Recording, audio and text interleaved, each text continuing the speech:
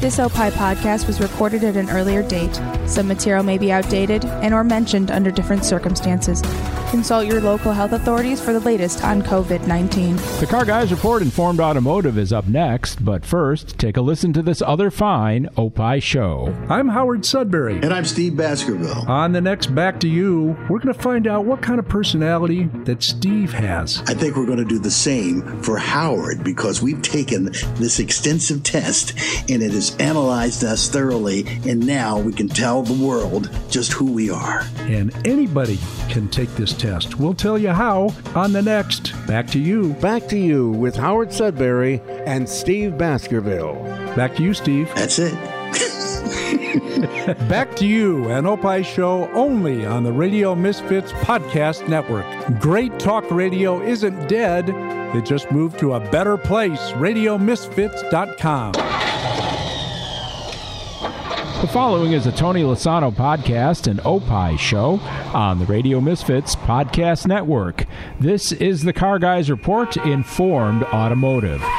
Thanks so much for taking us along for the ride. Certainly glad to have you with us. I'm Mark Vernon, along with Lou Costable. And Lou, we popped the champagne. You're wearing that nice tuxedo T-shirt, and I've got my top hat and tails on. It's the 52nd episode of the Car Guys Report. That means we've been doing this for 1 full year. Can you believe it? No, it's fun. Yeah, it's amazing. Time has certainly flown past here on the Car Guys Report. I'd like to make a big thank you to our loyal listeners. We couldn't be doing this, obviously, without your support, so we wanted to make sure, first and foremost, that we're thanking our listeners. Would also like to thank our Radio Misfits Podcast Network home, Tony Lasano, our producer, Ed Silha, our executive producer, and the whole crew at Radio Misfits that helped make this podcast possible. Also would like to extend a big thank you to our man in the field, Roger Rexroad, who has been on the program a couple of times, and he'll be making an appearance again sometime soon. And he's always keeping his ears and eyes to the ground and looking around on everything and looking under people's cars to make sure they're not tripping anything. And he's always texting us with certain things and interesting things. So big thanks to Roger Rexroad, and also to our guests that we've had on the podcast for the past year. We talked with Matt Avery, Bill Kubik, Scott Crane, and we've got more special guests coming too, I'm sure, in the next year.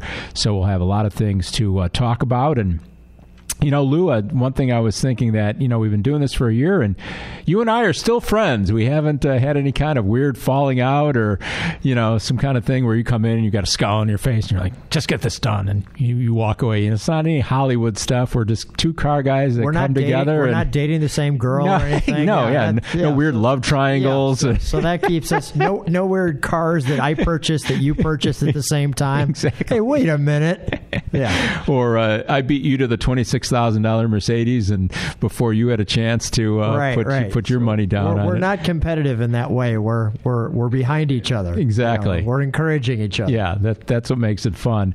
In the last year, I've sold my Bentley. I bought my 1992 Corvette. I traded my 2012 Fiat for a 2019 Fiat, and better known as the Pialot. Pialot. Hopefully not. After a while, we'll get back to that in the next couple episodes. The story will continue. It keeps leaking fluid, coolant. But anyway, I always try to figure out what car I'll be, getting rid of next. And I think that probably the Corvette will probably be the car that I'm not going to hang on to that long. It'll be about a year since I've had it. And probably get it through this car show season and then maybe decide to get rid of it. And I've still got my eyes on the Maserati Gran Turismos. Great cars. They've really come down in price, which is something that I'm always interested in as far as getting, cars that depreciate a lot. Definitely, I've driven one of those. You have, yeah. It's and the sound, the V8 in that thing is just. Well, it's the Ferrari V8. It is. I know. Yeah, I know, and that's why it sounds awesome. So that's definitely on my list. Probably in the next year or so, I'm thinking. And then, of course, this year for 2020, the Firebird should be coming back fairly soon from the body shop, and then I've got the work lined up and planned out for the suspension kit and the rest of the mechanical work that needs to be done, which isn't all that much. It's just basically a good solid tune-up, a lot of fluid replacement, get the air conditioning working. So hopefully I'm thinking by midsummer that will probably be back on the road for the latter half of the car show season. I'm definitely looking forward to getting the Arctic Blue 1975 Firebird Formula 400 back on the road. So how many cars do you have? I have 9 cars. So of the 9 cars, how do you determine rotation? Well, I have 3 daily drivers, my Porsche Cayenne, my Mercedes E550 Coupe, and my Fiat 500. And the Fiat is probably the car I just use for running around town, go get my coffee at Dunkin' Donuts. That divided between that and the Cayenne. Like if I go to Menards to get a bunch of stuff, I need some carrying capacity, I'll take the Cayenne. The Mercedes comes out when the weather is nice. I don't drive it in inclement weather.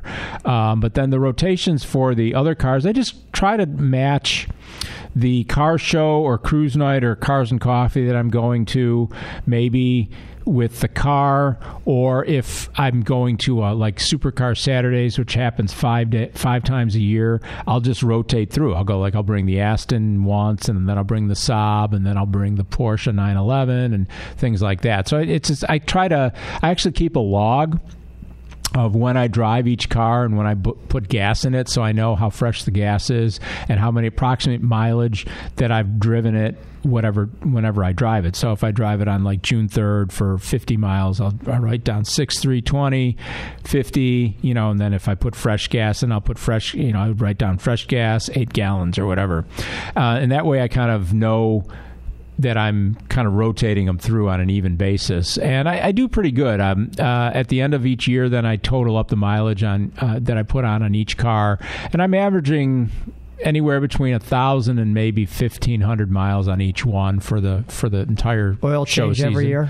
Once a year oil changes, yeah. Yeah. And that's basically all they need. I keep them on the battery tenders, and they're always ready to go at the Car Guys Report warehouse. That's the nice thing about the way I like to have a car collection, is everything is always gassed up and the battery is charged, and as long as I got the key, I can decide whatever I want to drive. I'm ready to go. So how about you? How do you work your rotations? Because I know you said you had your Jaguar in Arizona for a while. Yeah, it's back in Illinois. Not necessarily where it should be. It's kind of like taking the Jaguar out of the zoo and putting him in a box in your house.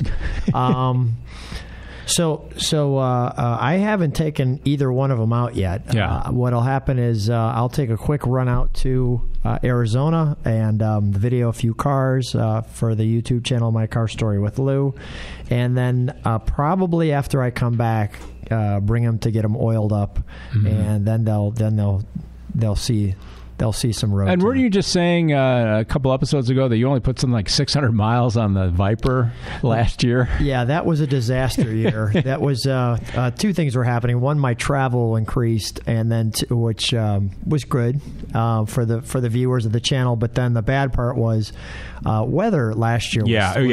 Our spring here in Illinois a year ago was just absolutely terrible. We didn't actually get the car show season in full swing until like mid-May, I think it was, or even end of May. It was just terrible. And because I was traveling to some different locations, I didn't get the car out until August. Yeah, wow. So it went from November to August, sitting there with a blanket on. Yeah. So that's a shame. I had it out 6 times the whole year, so that was a disaster. And you are going to keep us informed too that you were saying that your son is going to be getting his driver's license. You wanted to teach him stick on the Viper. We never I can't say never, but we rarely see Joey on video. My editor, I have an expert. He's 15, and. My goal is to get him behind the manual, and why not do it in a Viper? Why not? That should be good video footage. So stay tuned. And it's cool that he's got a dad that's got a really awesome car like that too. He's letting him do it. Yeah, well, believe me, you'll see the video. I'm sure I'll be hopefully kind. Yes, that'll definitely be. The first gear grind might turn me into an animal. But We'll see how it works. Yeah. Be sure to tell a friend about the Car Guys Report, Informed Automotive. We're available at the RadioMisfits.com website. You can follow us at Car Guys Podcast on Twitter, and also email us anytime. Wish us a happy one-year anniversary. That's what we're doing here, episode number 52 of the Car Guys Report. Email again is carguysreport@hotmail.com. Couldn't be easier. You know, real quick, Lou, are there any cars that you're thinking you might be on the lookout for in the next year or so? Or you're pretty stable as far as your collection goes. You don't seem to buy and sell a lot.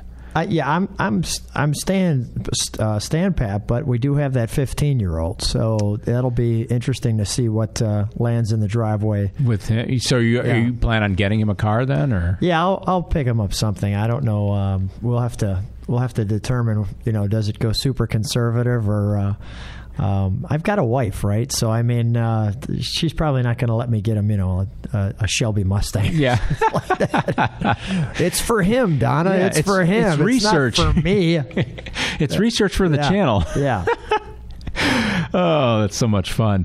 I wanted to take a quick look back at some of the stuff that we did during our first year here on the Car Guys Report. I didn't want to go in depth on anything. A couple of my favorite stories that we did more recently on episode 45, we did that story on the Stone Martin Weasels. And no, that's not a rock band from Britain. It's these weasels that populate Germany, and the way that they basically wreak havoc on cars in Germany, and the devices that car manufacturers and private individuals have come up with to keep the Stone Martin Weasels out of their cars and out of their engine compartments. It's a fascinating story. There's a lot of information on it online, too. You can just Google Stone Martin Weasels, and you'll see what these little critters look like and see what kind of havoc they're wreaking, not only in Germany, mainly in Europe, but they also do exist here in the U.S., too, but not as prevalent as over in Germany. Another one of my favorite stories, Lou, was a story that we did, excuse me, on episode 2, so way back, where sometimes I don't know if I can go back and listen to those early episodes because we progressed so far, but it was the Dutch artist by the name of Ruben Ooms, and that is O-O-M-S is his last name. And what this guy did is he's a very, very talented artist, and he has taken his version of a modern car and basically turned the clock back 20, 30, 40 years ago, and created drawings of what a modern car would have looked like 40 years ago. So kind of retro in reverse is what I was calling it. He has a drawing of a Prius that looks exactly like something you'd see in 1978 in a perfect tan Toyota tan color with a green racing stripe on the side and a louver over the rear window. And one of my favorites is he took a Porsche Cayenne, dialed it back to the early 70s, and made it into an air-cooled Cayenne. And the thing is jacked up. It's got the air-cooled vents in the back, and it's got a classic 911 front. It's just unbelievably cool stuff. And you can check it out online. His website is Ruben Ooms. That's O-O-M-S. Well, you got to spell Ruben. Ruben is, like the sandwich, I guess. I don't know. RUBENOOMS.com.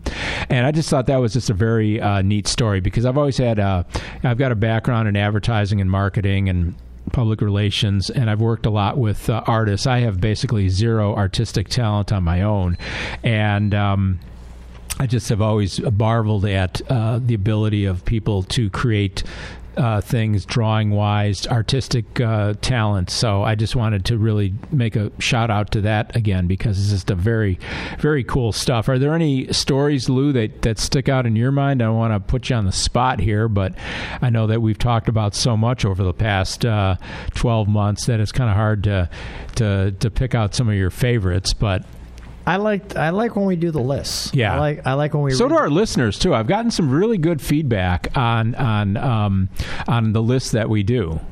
Yeah, so the lists are always fun, whether it's most expensive car, least expensive car, most beautifully designed car, whatever the lists are that we can get, the top 5 electric vehicles, or those are always my favorite, because then I get to guess what they are, and I usually fall. And you always add some interesting editorial comments too, and sometimes you take notes, and you'll be like, okay, Professor Lou's going to talk now, and he starts talking about certain things. But definitely have a lot more lists on the way. Get a lot of these online. There's so much information online lately that you just never know when this stuff is going to come or where it's going to come from, and it's just always a good jumping off point too for a lot of things, because sometimes we're scratching our heads going like, why did they leave that off, or why did they put that on, or this should have been in there, or something like that. So, and some very cool stuff. There's one that's going to be coming up in an upcoming episode. I don't know how quickly yet, but something about the 10 coolest cars that have hideaway headlights, and I know that's something that you would love, because there's some very cool cars on that list. Another thing that we like to do here on the Car Guys Report, Informed Automotive, is we always like to talk about cars that are either for sale or sold recently at either an online auction or some other venue. And we use Hemmings.com for a good starting point on a lot of unique cars that are for sale. We also like BringATrailer.com. If you're not familiar with that website, they have probably about over 200 active auctions going on at any time, and they have a lot of really, really cool stuff. They have a lot of European imports. They have a lot of JDM, Japan domestic market cars that show up there.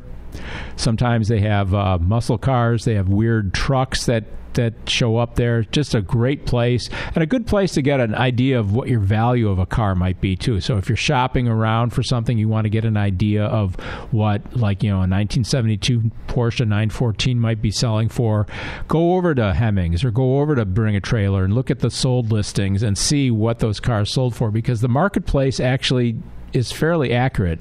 Sometimes on Bring a Trailer, not everything has a no reserve. So if a car has a reserve and it doesn't sell, the results will say bid up to X amount, but it didn't sell. So in a way, you're saying, okay, the market spoke, and they only think that, this car, whatever it would be, is only worth, $15,000. And obviously the seller was hoping to get more, but it didn't meet the reserve. So that's just one way that you can kind of work these sites and just kind of get a lot of very useful information as a car enthusiast and a car collector. Another source of cars for sale that I like to look at is a Aston Martin dealer in England called Nicholas Mee and Company. That's M-E-E.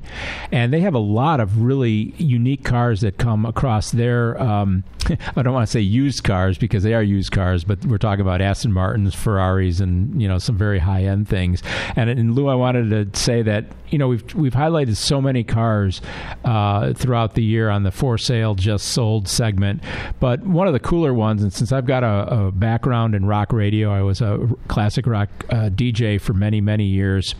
I thought that from episode 38, the 2001 Ferrari 550 Barchetta that we highlighted from Nicholas Mee. This is a V12 open top Ferrari. It was in Nart blue, which is a beautiful blue color.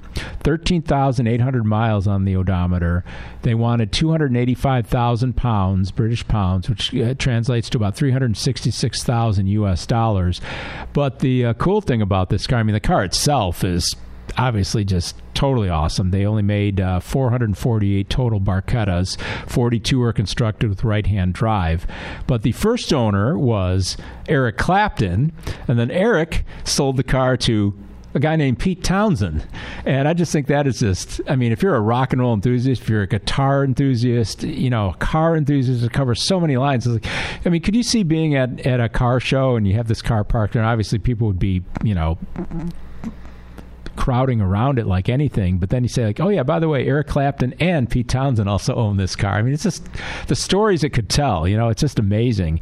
And this isn't the first time that Nicholas Mee has had a car with rock and roll provenance. About a year and a half or 2 years ago, they had a Aston Martin, it was a DB5, I believe, that was once owned by Robert Plant, and they actually had a picture from back in the day, like in the early 70s, of Robert Plant, and he's wearing like a Led Zeppelin t-shirt. It's a black and white picture, and he's standing in front of the car, and it's like so cool. This is so period.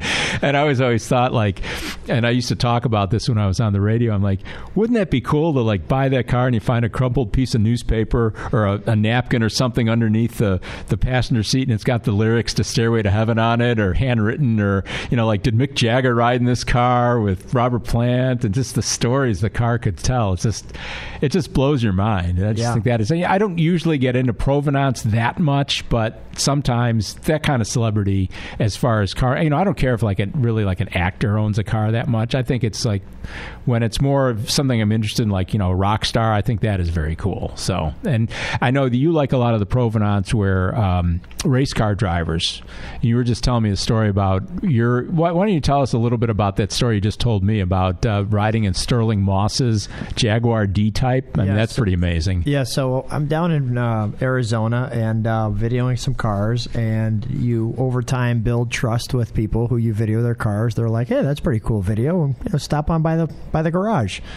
So the very short story is I stopped by a gentleman's garage who was a Jaguar collector, as well as a expert mechanic on them, expert with a capital E, a real expert.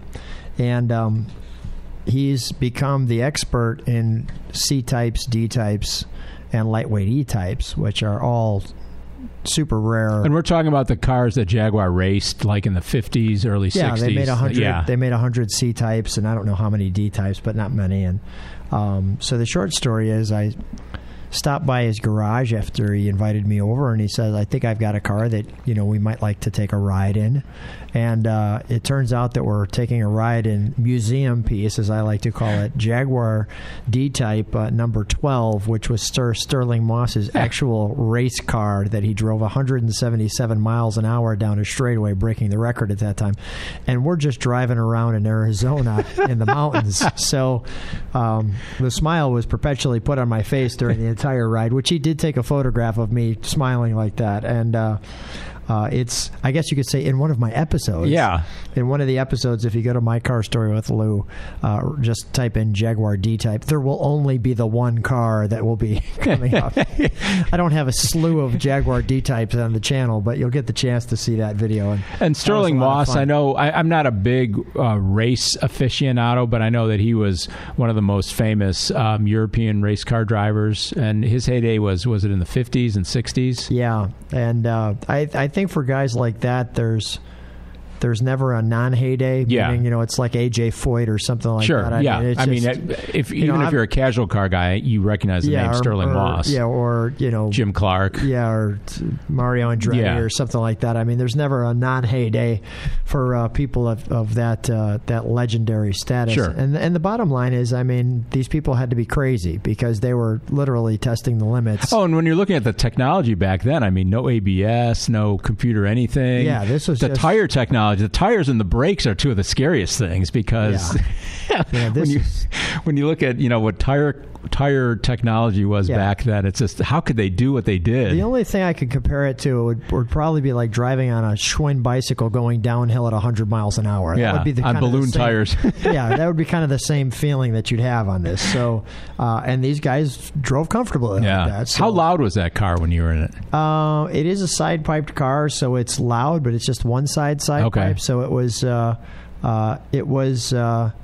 delightful, quite honestly. Yeah, it was, you know, as loud as it was going to be, it didn't really matter. You were going to be comfortable in it. The other thing that's really wild, too, is when you think about guys like in the 24 Hours of Le Mans or whatever, or 24 Hours of Daytona, or any of the 24 Grand Prix 24 Hours races back then, too, in the 50s and 60s, when they're in these cars for that long, they're cramped in there, and they're doing it at night, they're doing it in the rain. And again, the technology of the tires and the brakes and the lighting just weren't up to what they're up to now. It's like, and people don't think that these people are athletes, but they are, because the endurance and the stamina, the physical, mental, and mental concentration that you need to do something like that is really phenomenal. Yeah, it really is. Yeah, for 8 straight hours. It's not like, okay, I'm driving 100 miles and I'm getting out. It's You're driving 150 miles an hour or 120 miles an hour for 8 hours, and you're making sure you're not going to crash. And you're locked in because everybody's telling you, come on, let's go, let's go. So, it's pretty amazing stuff. Yeah, it really is. If you like the Car Guys Report, Informed Automotive, then be sure to check out some of the other programs that are available on the Radio Misfits Podcast Network. Shows like Back to You. It's an Opie show. Legendary Chicago TV personalities Howard Sudbury and Steve Baskerville talk about life, travel, food, and the long list of things that bug them. Plus, you never know when one of their many famous pals might stop by. The show is Back to You. You can go to opishows.com or wherever you find podcasts to search for Radio Misfits. And when you search for Radio Misfits, hey, you're going to find the Car Guys Report, Informed Automotive. That's what we're doing. Mark Vernon along with Lou Costable. It's our 52nd one-year anniversary show. Lou and I are just kind of having a bull session for this episode, looking back on some of the things that we've covered over the last year. And I just wanted to turn the tables a little bit, Lou. You know, My Car Story with Lou is what your YouTube channel is called, and two of my favorite car stories. I wanted to just talk briefly about two of them, then we'll talk about one of your favorite car stories. Have you ever had a car delivered but with a transport company? Yes. You have? Yeah. It's always one of the most exciting things, I think, because when you buy a car, I've had, I think, 4 or 5 cars delivered. I'm buying them online. They're getting shipped from, some place that's 500, 1,000, 1,500 miles away. You contract with the transport company, and then you're waiting for the call, a week or two later when they're getting close, and then they say, like, we'll be by tomorrow at 10 a.m. or whatever. And then, there's the enormity of these trucks are huge. They're always full size, sleeper cabs with literally the size of a moving van in back that's filled with cars. And then when they lower the lift, that adds like another 30 feet to the thing, and this whole thing is like 100 feet long, so you need that much room in your drive, and not your driveway, but your street to unload. It's always like a big thing that attracts a lot of attention. You see the truck cruising down the street, and you're like, hey, my car's here finally. And I always get just a big charge out of that. I've used Intercity as my transport company. I've had a very good time and very good luck with them. And one of the first cars, actually, I'm trying to think, this may have been the first car that I ever had delivered. It was a few years ago when I bought my Jaguar, a 1994 Jaguar XJ12 sedan. I wanted that car because I'm not a sedan guy, and I thought I wanted one luxury sedan in my collection, and I wanted something unique. And the XJ12 was obviously the car one of the cars that I wanted because it was affordable and it was a V12. So it was a very low production car. And this car was delivered from Colorado to my house in the Chicago area. And one of the things that I like looking forward to is I always chat with the driver. And then I always want to take a look inside in the van to see what else they have in there, because usually there's they're doing a whole truckload, and they have it set up so they're dropping your car off before they go out to the East Coast and everything. They have it all figured out. But when my Jaguar was coming off the truck and onto the ground, and I said, so what else you got in there? And I saw like a GT, a 911 GT GT3 RS in orange. Then I saw a maroon, like a 1954 Cadillac convertible up on top, and I couldn't see them totally because they were kind of covered a little bit by the doors. And the driver says, those are Ralph Lauren's cars. Wow. And I'm like, that is very cool, because he's got a ranch in Colorado. So after they picked up, I think they picked up his cars first, and then they picked up my Jaguar because it was in Colorado too. So it's just the craziest thing. I said, have you ever met Ralph Lauren? And they go, no, we just like deal with his handlers or whatever, because he's not really there. But he's a huge car collector. And I just thought it was so cool that my lowly little $5,000 Jaguar rode with a couple of Ralph Lauren's cars. I just think that is such a cool story. And that's something that, and again, it's a story. You should always make sure that you talk to people about something that you're interested in. Like, I was looking at those cars. I'm like, these are really cool. And the guy goes, these are Ralph Lauren's cars. I'm like, wow, that is really, really cool. So my other story is the story of my 1980 Saab 96. And I called it the 1980 Saab 96 Jubileum Odyssey. The Jubileum, let's back up a little bit. I've always had a thing about Saabs, obviously, if you're a regular listener to the show. And the 96 was a model that Saab made from 1960 through 1980, and it's always been my favorite model Saab just because I love the look of it. I love the quirkiness of it. There's just so much that's wild about it. It's actually the first car that you, Lou, videotaped of my collection and put on your channel about 3 years ago. And I wanted to try to get a later model 96 because they stopped importing that car in the States here in 1973, but they made the car through 1980. And in 1980, to commemorate the final year of production, the last 300 cars were called Jubileums, and that means anniversary in Swedish. And they weren't tagged as, they weren't marked or anything as a Jubileum or anything. There was no like numbered serial number or anything on the dash plaque, but on the dashboard or anything. But all the cars were painted a light blue metallic. They had a 10-spoke alloy wheels on them, and they had a light blue velour interior, and that was basically what made the Jubileum. And I'm like, okay, they only made 300, and that's 40 years ago. This would be like finding a needle in a haystack. Actually, this was back in 2015, actually, so it was only 35 years at the time. And one night I was just noodling around on the internet, and I kind of stumbled across what I call a Swedish Craigslist. It was like this listing of people just having cars for sale, and it was all in Swedish, so I had to use like Google Translate or something to figure out what they were saying. But there was a picture of a Jubileum, and I'm like, holy crap, there's a Jubileum for sale. I couldn't believe it. So I emailed the guy, and it's like, if you're the guy selling the car and you're getting this email from this guy in the U.S. going, hey, I want to buy your car, how serious are you going to take it? Luckily, he got back to me. It took a couple of weeks, and he said, well, the car that was in the ad, I sold that one, but I have another one, and it's perhaps the finest in Sweden. And I'm like, how many people have two Saab Jubileums? And they're both for sale, or this one would be for sale. Yeah. So I'm like, this is just unbelievable. So at this point, I'm like, okay, this could get serious. So I wanted to get a Swedish agent to work with me over in Sweden. I didn't want to fly over to Sweden and look at a car and then try to figure out how to pay for it and everything. So I watched the show Fast and Loud, which is on Discovery Channel. Richard Rawlings is a guy that lives in Dallas. He's got a very successful garage called Gas Monkey Garage. They do all kinds of resto mods and customs and things like that.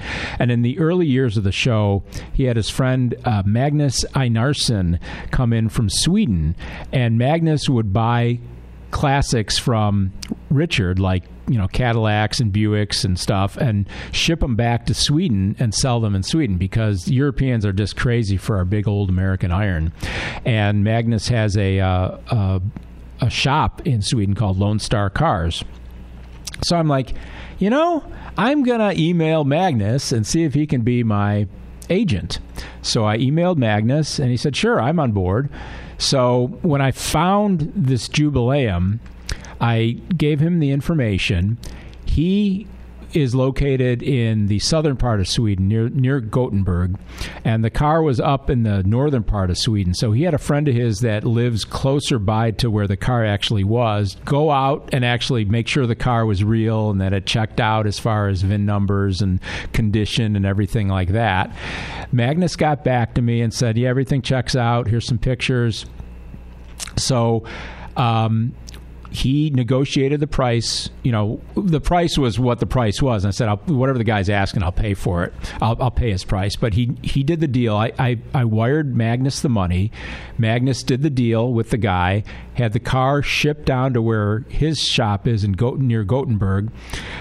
He went through the car because it had been off the road for a number of years, as far as I could tell. So he basically did a tune-up on it. He put brake rotors and brake pads and, got it running reasonably well and everything. And then I worked with the shipping company that I had. He delivered it to the port. They put it in a container.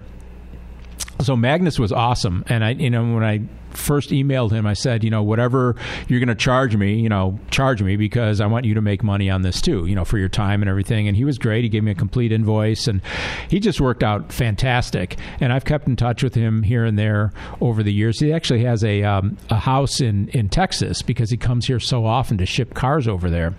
So the shipping odyssey it took 3 months. And I did, there's two kinds of shipping you can do when you ship a car from Europe. You can do either roll-on, roll-off, or cargo container shipping.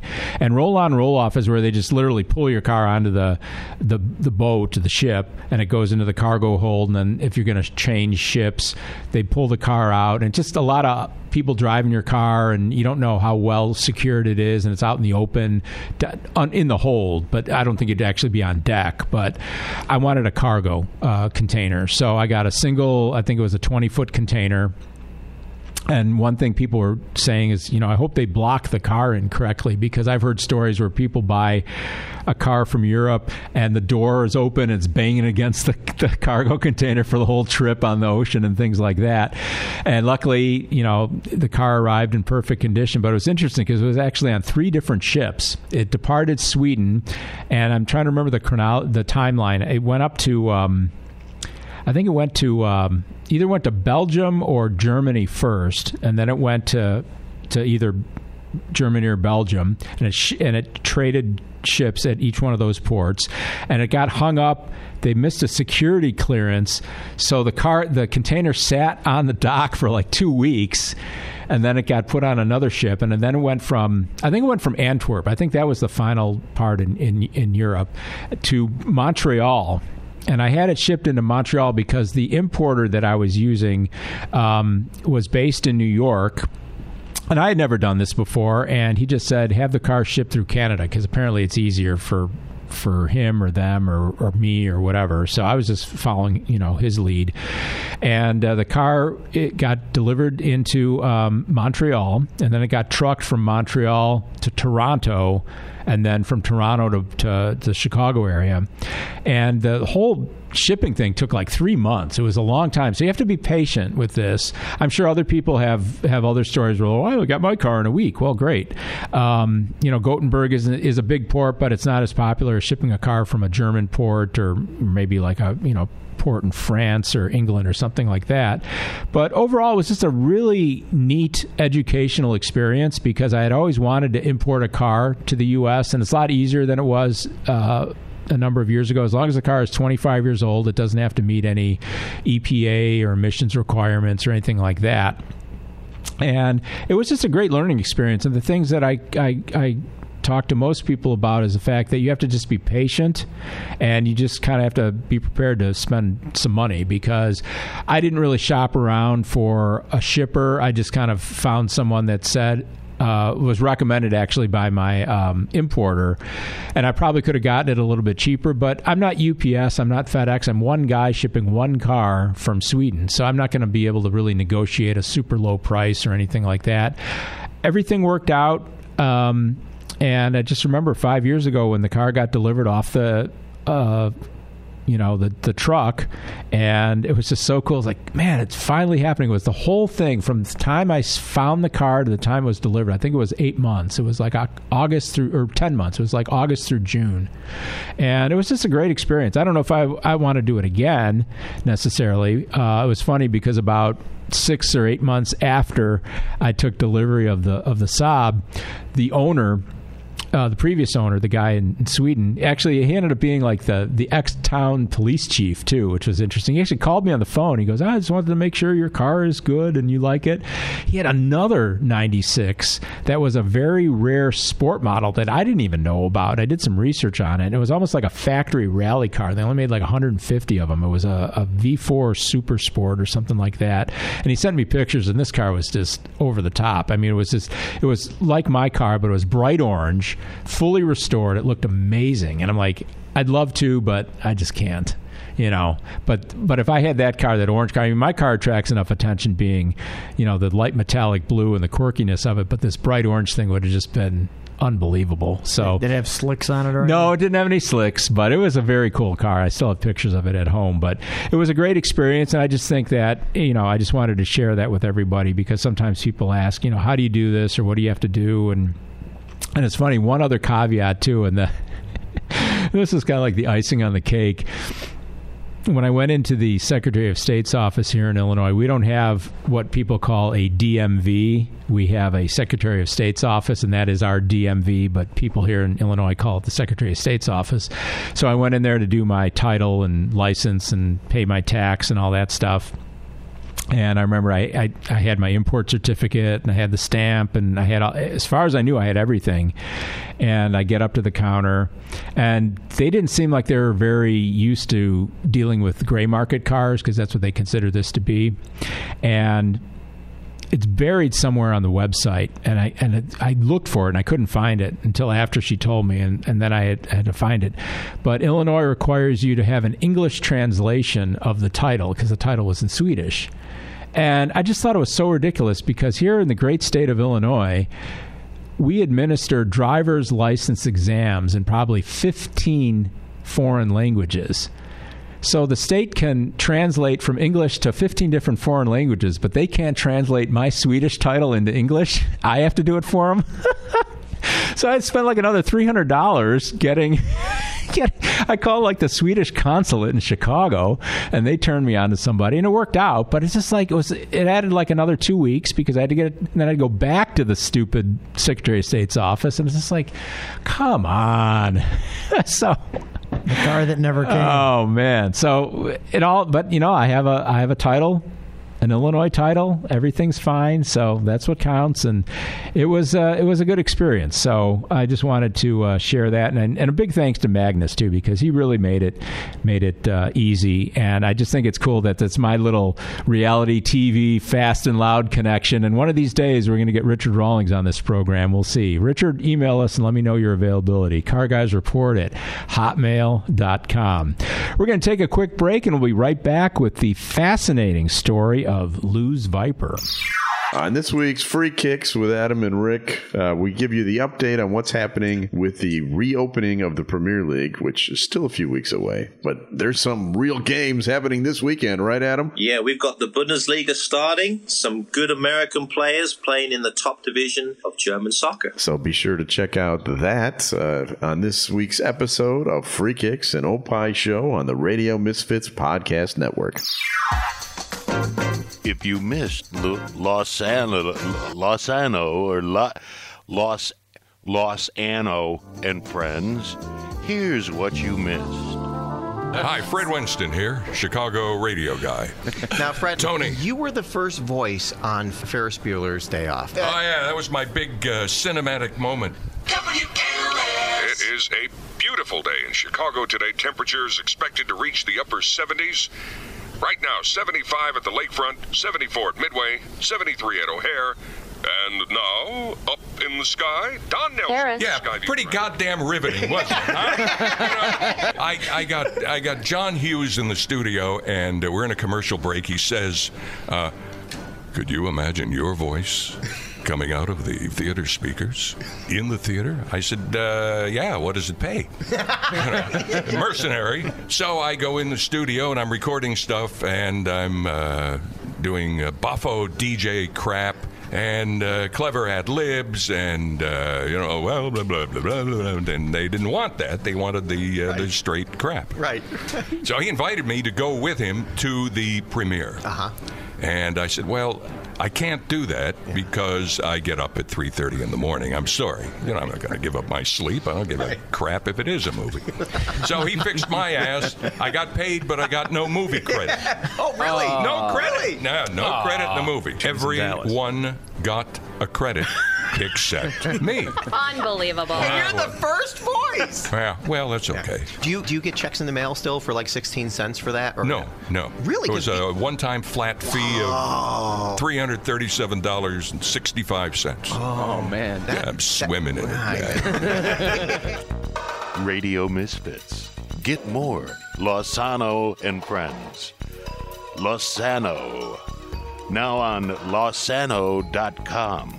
Good luck trying to spell Lozano or whatever it's called.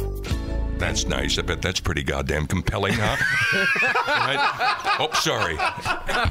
And we're back here on the Car Guys Report, Informed Automotive, the 52nd episode, 1-year anniversary show. Mark Vernon along with Lou Costable. We're knee-deep in the bull here for the anniversary edition. Just finished rambling on about my 1980 Saab 96 Odyssey of getting the car purchased and shipped back from Sweden.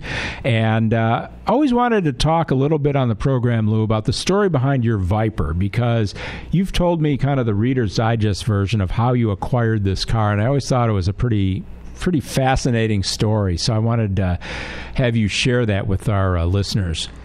Well, I'll take it cradle to grave. So the first time I seen a Viper was 1992, and just mentally putting the picture in your head, we were just coming off the Chrysler K car, which is a box with 4 wheels on it, and we're starving for something cool. And all of a sudden, their Dodge comes out with the same people with the K car come out with. Well, we've coordinated with Carroll Shelby, and we're thinking of ultimately putting together the new Cobra called the Viper. Yep, and there's obviously other people, engineers and things, and the Team Viper who put that together, and they came out with this glorified go-kart with a V10 engine in it to look just like the Cobra to a certain degree. I always thought it was like a modern version of a Cobra. Yeah, the modern version of a Cobra. So they called it an RT10, which is road track, and the 10 was for the cylinders. So a Targa top that didn't work very well. The very first Viper had plastic windows on it like a Jeep, and if you did put the Targa side curtains, they called it. Yeah, so there were no roll-up windows. There was no air conditioning. All of the Vipers are manuals. No ABS. No ABS. No. For all intents and purposes, traction control. Nothing. No. Very basic brute force. Big fat tires and a V10. Yep. So with a stick shift. So. The challenge with the early Vipers was that they were, they would cook you. I mean, you've got engine and transmission right next to your feet, and there's no air conditioning. It would just burn you up. But as well as when you got out of the car, they called it a snake bite because there were side pipes on it, and you'd burn your leg on the side pipe. So a man's car. A man's car, yes, or a tattoo down their leg woman's car. So either one of those. But the short story is, when I saw it, I just thought that was the greatest car. I was like, this is finally, we're back as Americans to getting a really cool car. So I would tell people that I'm going to have a Viper one day. And this was going back from 1992. So much so that my dentist, who only seen me every 6 months, when I walked into his chair, we'll call it, would ask me, so did you get the Viper yet? That's his first question he would say. I say, well, it's coming. It's coming. So fast forward, I started a business and from scratch, a technology business called ARS Technology with a business partner of mine who knew a lot about technology. I knew about opening the doors and doing the back office, and I needed someone who knew technology. And we had worked together before in the 90s. So the short story is that started to grow. And as that started to grow, my other, I'll call it, thing I used to do was collect baseball cards. Well, to start the business, I sold my baseball card collection and bought half of a Honda Civic. And that's all I could afford at the time with this great card collection. And that wasn't bad at the time to sell my card collection for half of a Honda Civic, and then I paid the rest of it off, and I started the business with no debt. And I had a house at the time. I cashed in my stock, and short story is, lived out of an apartment. Wow. And rented the house to start the business and make the money off of my house. Okay. So fast forward to the cards. The cards started, as the business started to grow, I started to collect cards. Well, I started to determine I had to pick a player. I had to pick either Michael Jordan or Tiger Woods or Walter Payton. I ended up picking the right guy, Michael Jordan. And I started to collect very rare Michael Jordan cards as this went up. Well, the very short story is the Jordan card started to outstrip gold at the time, as far as some of the. This is what time, like late 90s? Or? No, we're talking. First of all, I started collecting right around when Michael was a Wizard, which was a great time because his card values were probably at their lowest. You know, he came off all the Bulls years, and he wasn't the. He was obviously a legend, but not to the point it is now where people are realizing, holy crap, Michael Jordan was really Babe Ruth of our time. Yeah. So they still kind of knew it, but this was every year that goes by, people are recognizing it.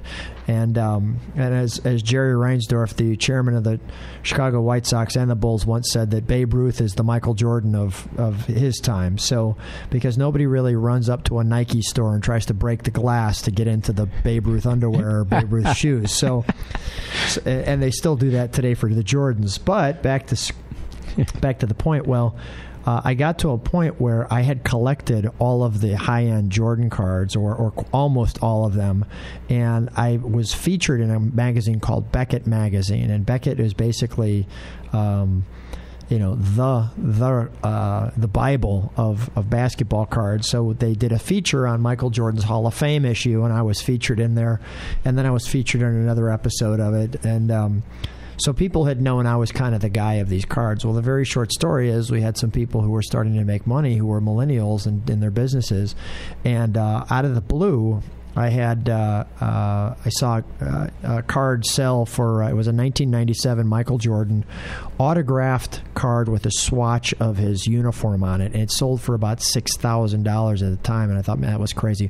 Well, now that card in about 2012 sold for, I think it was $35,000.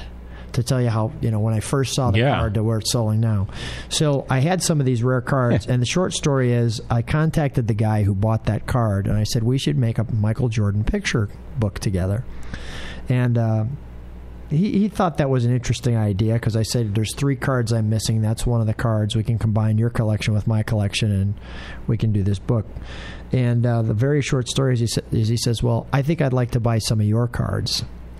And the very short story is one of my cards sold for a Viper, straight up, with only 7,000 miles on it, my blue Viper. So, and another guy started to compete for these cards that I had. So you traded for the Viper? Yeah, I traded. I gave him the card. Yeah. He wired me the money, and then I went and gone. Oh, okay. So he didn't have the Viper. He didn't have the Viper. Yeah, but But you got the money for the Viper from the card. Money, yeah, and it started where he said, "Well, what do you want for the card?" And I told him a much lower number. Yeah. And then a guy that evening called me from another guy out of the blue, said, I'd like the card at a much higher price, which was the price of what a used Viper would cost. Yeah. So I told the first guy, and he says, that's a lot of money. And I was thinking, well, you tell me what you want to do. Yeah. About an hour later, he says, I don't know why I'm doing this, but I'm going to give you the money for your card. Now, let me give him a prop. I'm not mentioning his name. I think I know what's coming. But the prop is that Jordan card now is about $300,000. Wow. So, that'll buy a lot of Vipers. Yeah, that'll buy a whole stack of Vipers.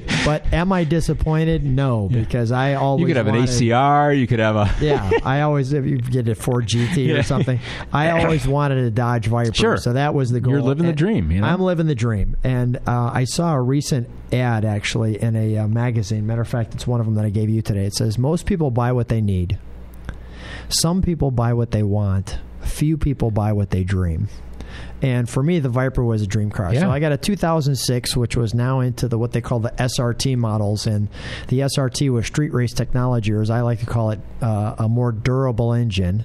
It did have air conditioning in it. And that's a hard top. And it is a with coupe. real windows. Yeah. It is a coupe. So they've civilized it to a certain degree. They've put air conditioning on a go-kart and put windows on it. But and to me, it was always a nice kind of continuation of the Cobra Fastback, or whatever that one was called. The Daytona. That's what I thought it was called. Yeah, so, I mean, just it looks a lot like that. I've always thought that's such a neat car. Right. So it's a dream for me. And one of the other things, and I think it's important to mention this, is I wanted to show my family that you work to get your dreams. Mm-hmm. Because when you start a business at zero and you start to finally just grind until it starts to, sale. I mean, you're probably working 60, 70-hour weeks until you get enough sales for that to happen.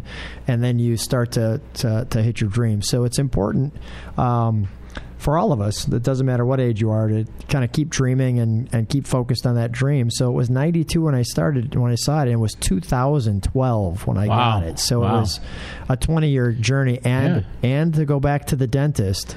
So when I did go to the dentist that time, and he was ready for his question, which I knew was coming, Lou, is the Viper here yet? I said, let's go out front. I said, let's go out to the parking lot. And he was like, no. That's awesome. Let's go out to the parking lot. So, where did you find your car? Was it interesting on that note? So I knew I wanted a blue Viper with white stripes. Okay, so you specifically were looking I was looking for a blue one. I wanted the traditional colors of a Viper. I just thought that was the best combination. My car is not blue and white stripes. My car is blue and gray stripes. Yeah, which I think is even cooler. It is pretty cool. Yeah. So what happened was there were two of them by chance in the United States when I was looking online.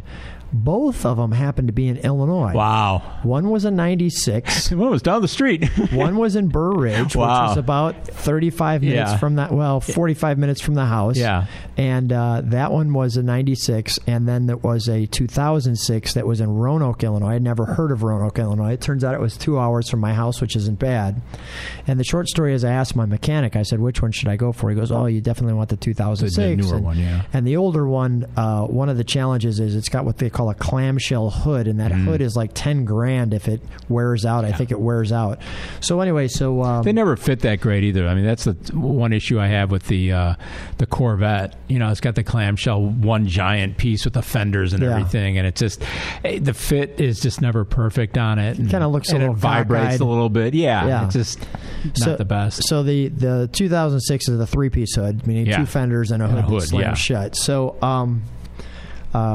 there was a big difference in price. One was $40,000, one was $60,000. Yeah. At the time, that was, today you have to. That's almost an average car. So, I went down there. And when I went down there, I brought my mechanic with, who was in his 20s at the time, because I figured he'd be all up on cars and things like that. And then as a I don't know if you want to call it a tribute, as a thank you for him who owns a shop to come down with me to get the car, I gave him the keys to drive it back. Oh, okay.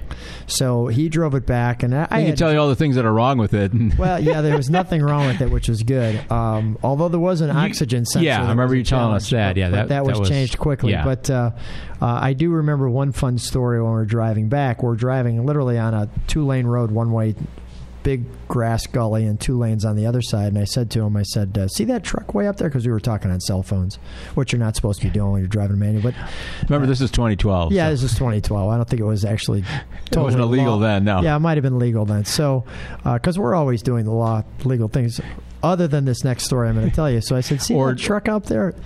I said, why don't you see how fast you can catch that thing? So he took off, and I saw him. What were you driving? I was driving my Explorer. Okay. Probably.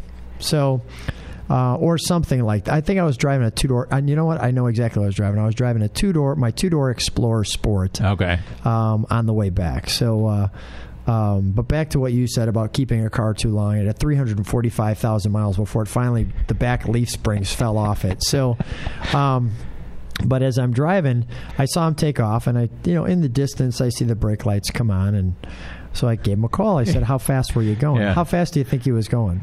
How far was he? It was down the road quite a bit. So probably at 150. He was at 165. Yeah. So yeah, he was. I was like, he said 165, and I was like, I'm sorry, you said what? Yeah. He's like, well, you got to make sure the car is. Yeah. So he was like, it was like giving the having a jester. You know what I mean? Taste this food. Tell me if it's okay.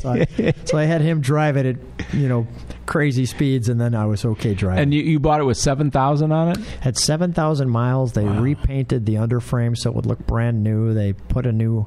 There was a little wear on the seat. I think there was like a cigarette burn, so to speak, or like a hole. And they replaced that, and they basically made it a brand new car for me. And how many miles do you have on it now? 24,000. Wow. So not a lot of miles. A lot more than 600 in the last year, then. Well, I mean, the first year I probably drove at 6,000 miles. Okay. And double the miles the first year. But I couldn't wait to show everybody. But what kind of gas mileage do you get with that? It loves gas. Yeah. The Aston does too. The Aston sucks gas like crazy. So he said, "How's your car on gas?" I said, "Great, it loves it." Yeah, about 10. No, I think it's better than that. It's 12? like 14. I might even probably 14. Okay.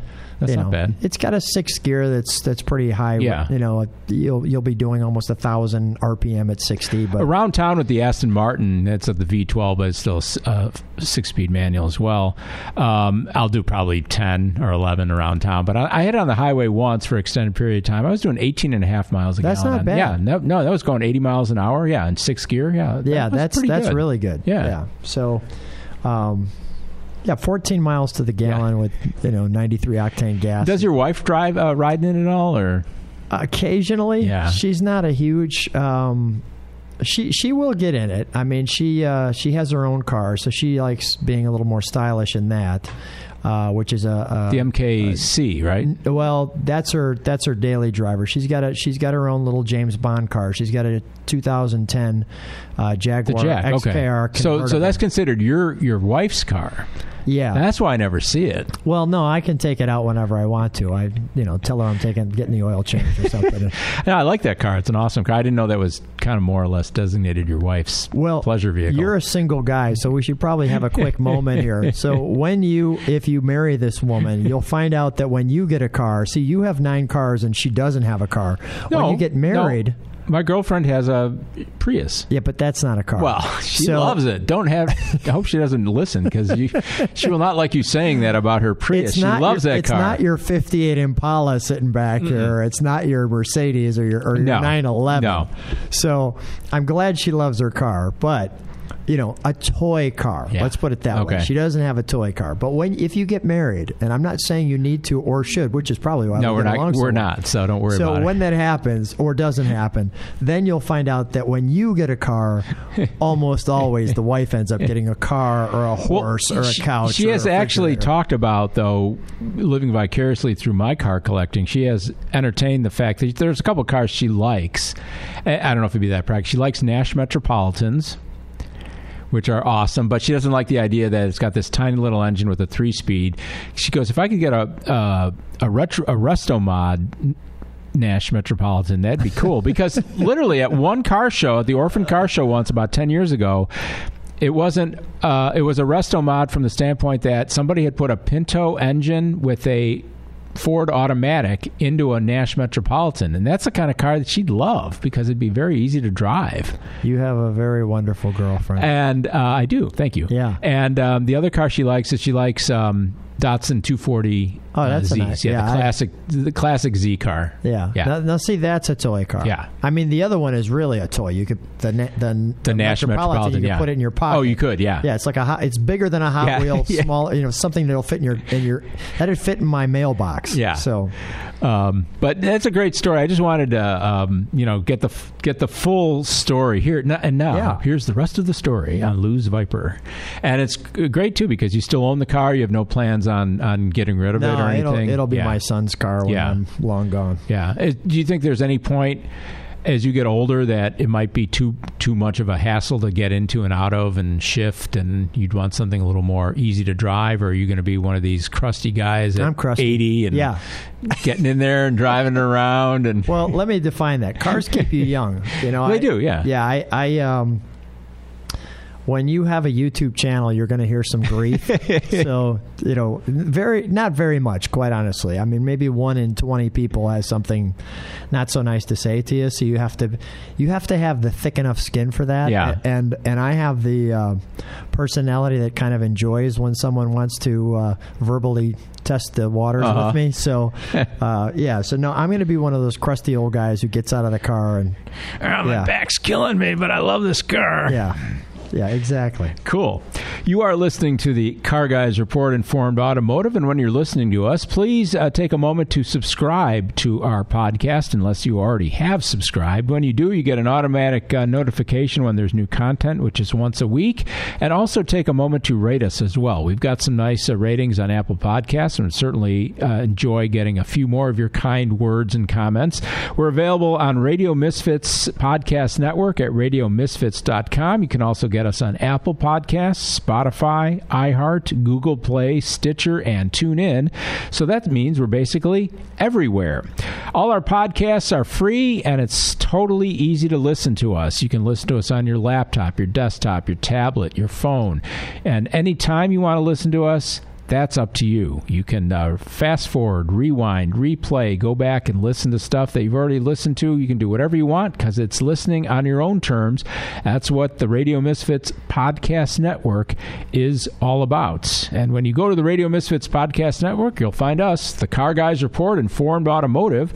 That's what you're listening to right now. I'm Mark Vernon, along with Lou Costable. We're celebrating our 52nd show here. That means we've been podcasting with the Car Guys Report for an entire year, and as we were joking around at the top of the program, Lou and I are still friends, so I think that means something. We haven't had any kind of hissy fit, a knockdown, drag-out fight or anything like that, and we're at the point in the program, even though this is our anniversary bull session, we also always want to make sure that we talk about Lou's YouTube channel, My Car Story with Lou. Maybe looking back on the year, Lou, I know it's been a year of growth for your YouTube channel. You can tell us a little bit about your growth in videos and in subscribers. Well, thanks, Mark. The channel started 6.5 years ago, very self-centeredly. I was interested in videoing cars. Really, I'd meet someone like yourself. I'd be fascinated with the car, and 3 weeks later, I'd forget information that you told me. Lou, it was a deep bronze metallic honey blue, and I'd be like, I know it's blue, but I forgot all that deep bronze metallic, honey stuff. So I had thought that YouTube was the avenue to create this visual library soul-centeredly for myself. So much so that my son at the time, who was 8, was looking over my shoulder, and I said, "Who are these stalkers?" And he looks over my shoulder. He goes, "Dad, those are subscribers." He goes, "That's a good thing that they're following." Who are all these idiots that are leaving these weird comments? I said, "Why would they even watch my stuff?" And he's like, "Because they like the car." And I'm like, "So." What ended up happening is the first couple of videos, I call those my burnt cookie videos in 2013. Like our early episodes of the Car Guys Report. Well, no, I think we've always been pretty solid with what we've had, actually. I mean, I don't think there's been many miscues. No, you're right, but it's just... We've known each other beforehand. Oh, yeah. That helps. Yeah, and I have to, just talking about the 52nd episode, you have always had the talent for this show. I mean, you're meticulous, you're professional. I'm none of those things, but the bonus was you have to see each other's skill sets, and that was your skill set. Well, thanks. And on top of that, I knew that, I was, knew that if there was anybody to do a podcast, it was a guy who's already in professional radio for as long as you've been, and then who loves cars and vice versa too. When I developed the idea for this podcast, you were the first and only person I thought of to be a co-host. So it just worked out awesome, and you were all over it. And I was like, you should exactly do this and do that. So back to my car story briefly. So I guess I just had the personality that was the right personality for the My Car Story. Mm-hmm. And I was always smart enough that even though it's called YouTube, I was always smart enough to know it's really about ThemTube. Yeah. So if I did it in an area that I thought I'd be interested in the car and do cars that I thought I'd really be interested in and meet people who I thought were really interesting with their stories, after a while, after I got over the first couple of videos and started to think about it more professionally on how this could be a real benefit and a blessing to other people, it started to grow. So the first year we had 1,000 subscribers, which was obviously 1,000% growth. And the next year I had 3,000 subscribers, and that's 300% growth. Now, clearly, there's other people who have a lot more subscribers, and I want to stop right at this point as I talk about growth, that my son, anytime I start to think that I'm becoming a big shot, will show me some guy who picks garbage who has 160,000 subscribers. Yeah. So then I had 10,000 subscribers in the third year, so another 300% growth, and then it was 24,500, and then 46,000, and last year I think it was at 68,000. Yeah. So the growth percentage was from a business standpoint was tremendous.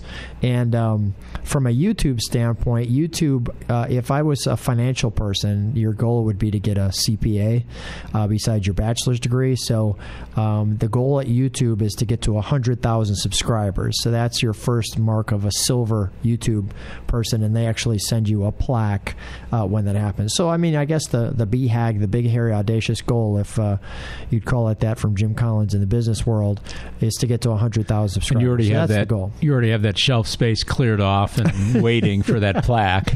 Yeah, it's right here, right here at the Car Guys Report. We're going to put it on the table. And you have how many videos now online? There's over 1,500 videos on the channel, and the channel's matured. I mean, at first I didn't edit, so it was all one take. And if I blew which isn't bad. I mean, that's hard to do. A lot harder to do than you think to edit in the cam, so to speak. So I mean, what would happen is if I blew it, we'd start from scratch and redo it. Now, the bonus to that was it's a little bit like baking cookies. If I burnt the first video, so to speak, then we knew the direction that we wanted to go in the second video. The benefit came, number one, I got to know YouTube better, but more importantly, my son picked up some editing software. He wanted to start his own YouTube channel, seeing that Dad had some success. He figured he could have some success, and I didn't see that he'd be my editor, but he then started to edit the videos, and that changed the game nicely to compete with other people. And what I mean by that is my favorite videos are when I start with start with a car driving by, and then there's the review, which is like what you and I have done, and then there's a drive in the car. And then there's the car kind of driving away, and then what's called the end screen. So when I can get all four of those pieces in a video, the video usually looks pretty good and gives a real clear picture on the car. The cool thing too that you're doing with your channel is the fact that you're leaving a historical legacy of these cars, because so many of the cars that you do are just so rare. I mean, I just always marvel at the way you're able to just sniff these things out and find them. It's just unbelievable. Well, thanks. Well, Again, I'm going to use the term blessing. Sometimes I get very lucky to be in people's collections. And then it's not only that you're in their collections, but now you've got to pick kind of the supermodels of their cars. Yeah. And you're trying not to insult them by saying, that's not going to make the car. Yeah. At the same time, you're over doting on the one that you're like, oh my gosh, that's super cool and super rare. So, and then there's other stories that, it's the guy who's had the 70 Nova from... bought it new. Yeah. I mean, so I don't, there's no race, creed, color, size, gender issues on the channel. I mean, because it's all the same thing. We're all passionate about the car. It doesn't matter if you're World War II ace or if you're, 16 and it's your first car and it just happens to be something that's really super cool. Yeah. And most people don't have that cool a car for their first car. So I think that's somebody said I'm the working man's Jay Leno, which means that I'm out there on the street and whoever's, just normal people, I kind of grab them, or maybe, normal business owners or whoever have some of these special cars. Yeah. But, if you've put your life and heart and soul into the car, sometimes it's going to be eligible. Cool. That's awesome. Do you have, I don't know if we were going to do the guessing game in this episode. Do you have 3 more to go? Or yeah, we could do the guessing game. Okay, we'll do an anniversary edition My Car Story with Lou guessing game, where Lou will give me 3 cars that he has videoed in, starting with the oldest car first, and I have to try to guess which car was the most popular as far as views go. And sometimes in the last episode of the Car Guys Report, I kind of blew it, and sometimes I hit them all in the row, so we'll see what happens this time. And I get the feeling you've been playing this game enough with me that this one will work. Okay, so now remember the rules to the game are this is on my channel, which means you could video the same car and have completely different results, either better or worse than mine. But this is just on My Car Story with Lou's channel. So here's the 3 cars, and you can guess before Mark guesses which one's going to be number 1. And I have no idea what Lou's given me. This is completely blind on my end of the deal here. Lou just throws this stuff out, and I have no idea what he's going to tell me. So, okay, so our first one, our oldest one, is a 1958 Pontiac Bonneville convertible in white with a tri-power engine sound. And one of these was the clear winner, by the way. That's a rare car, too, because they didn't make a ton of 58 Pontiacs. With the tri-power. Yeah, and convertibles. I think they only made like 300 of them or something like that, 400 maybe. But I know it's very low volume. which goes back to sometimes you see some really rare, unique things on the My Car Story channel. The next one's a 1969 Mercury Cyclone Spoiler 2 in black with the 351 engine sound. And the third and last one is a 1970 AMC Rebel The Machine factory drag car with the 390 engine. Really? So what's a factory drag car? The factory drag car is a car that was originally purchased at the dealership. The dealership then had somebody come in and say, "I'd like to make this a drag car." Commissioned the dealership to be on the fender, and then contacted AMC to get a few extra bonus parts to it. Wow.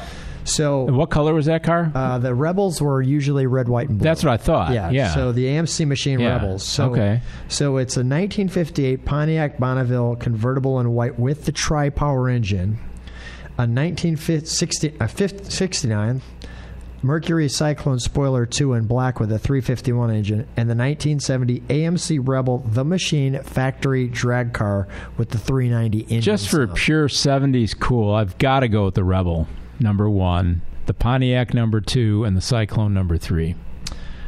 Well, the Pontiac was the winner. Was the clear winner, okay. Clear winner. It had 9,370 views. The Mercury Cyclone came in third, so you were correct. So the third one was correct, and the second one was the Rebel, really? With 5,354 views. I mean, and the Mercury had you 4,764. never ever see those, and being red, white, and blue. I mean, they're just so distinctive. They're cool. Well, the fact that it's an AMC Rebel's tough enough. Yeah, but yet to get the factory probably drag. Only factory drag car. That is awesome. Yeah, and when that thing fired up, I mean, there are cars that just. You can't help but smile. And that had a 390, you said, in it? Yeah. So, and it's a wonderful episode. And to your point, I mean, from a rarity standpoint, clearly a super rare car. You're only going to see it here unless you know that person personally and you see it in their hometown. But, it's not like it's going to get a ton of miles. You might take it out to the drag strip once every 5 years or something and share it and show it unless it goes to a show. But that's, I think this was the first video of this car, too. I mean, it's been photographed. But, wow. So just really, really neat, fun stuff on the channel. Cool. Great. That's what My Car Story with Lou is all about. If you haven't checked it out, head on over to YouTube. Type in My Car Story with Lou, and you'll see all those great car videos that Lou has been working on for the last 6.5 years. And if you like what you see there, you can become a subscriber to My Car Story with Lou as well. Coming up on the next episode of the Car Guys Report, we head into our second year with more great car stories, car lists, cars for sale or sold, and so much more to talk about and have fun with. Thanks so much for helping us celebrate our 52nd show, our 1-year anniversary here on the Radio Misfits Podcast Network. We couldn't have done it without you, our loyal listeners, and once again, we really do give you our heartfelt thanks for making this podcast what it has become. We'd also like to give a big, well-thought-out special thank you to our executive producer, Tony Lasano. He makes the magic happen with opishows.com. Opie is hippo, spelled backwards, OPPIH shows.com. And also, big thank you to Ed Silha. It's distributed by Ed Silha with Radio Misfits. Great Talk Radio isn't dead. It just moved to a better place, and that would be radiomisfits.com. This Opie podcast was recorded at an earlier date. Some material may be outdated and or mentioned under different circumstances. Consult your local health authorities for the latest on COVID-19. The preceding was a presentation of Opie Productions. Find our other great shows wherever you find podcasts, including opishows.com. Thank you. This has been a presentation of Opie Productions. Tony, can you shut up? And friends, and everyone at Opie Shows want you to make sure to wash your hands. And if you're still one of those people who don't wash their hands after they use the bathroom, please do that now. That's something you should have been doing anyway. Cover your mouth when you cough. You can save the world by sitting on your ass at home. You cannot afford to miss this opportunity. You won't get another one. Great Talk Radio isn't dead. It just moved to a better place. RadioMisfits.com. Stay home. You will be saving the world. This is Minutia Men with Rick and Dave. On this week's Minutia Men with Rick and Dave. Kentucky woman solves breathing issue with face masks. The best place in the world to be stuck in quarantine. Hey, we got an order of body bags. Rick's brush with Willie Mays. Rick's interview with John Records Landecker without me. Yes, that's right. And we also have comedian Dwayne Kennedy, who is an Emmy winner and a hilarious man. All that and unlimited tangents on this week's Minutia Men. The Tony Lasano Podcast, an Opie production on the Radio Misfits Podcast Network. RadioMisfits.com. Coming up on the next episode of the Car Guys Report Informed Automotive, we look back at the ultimate family truckster, the GMC Motorhome. Plus, if you've got bucks, we've got the most impressive way to display your cars. I'm Mark Vernon. Join me and Lou Costable for these stories and more on the Car Guys Report, a Tony Lasano podcast, an Opie production on the Radio Misfits Podcast Network.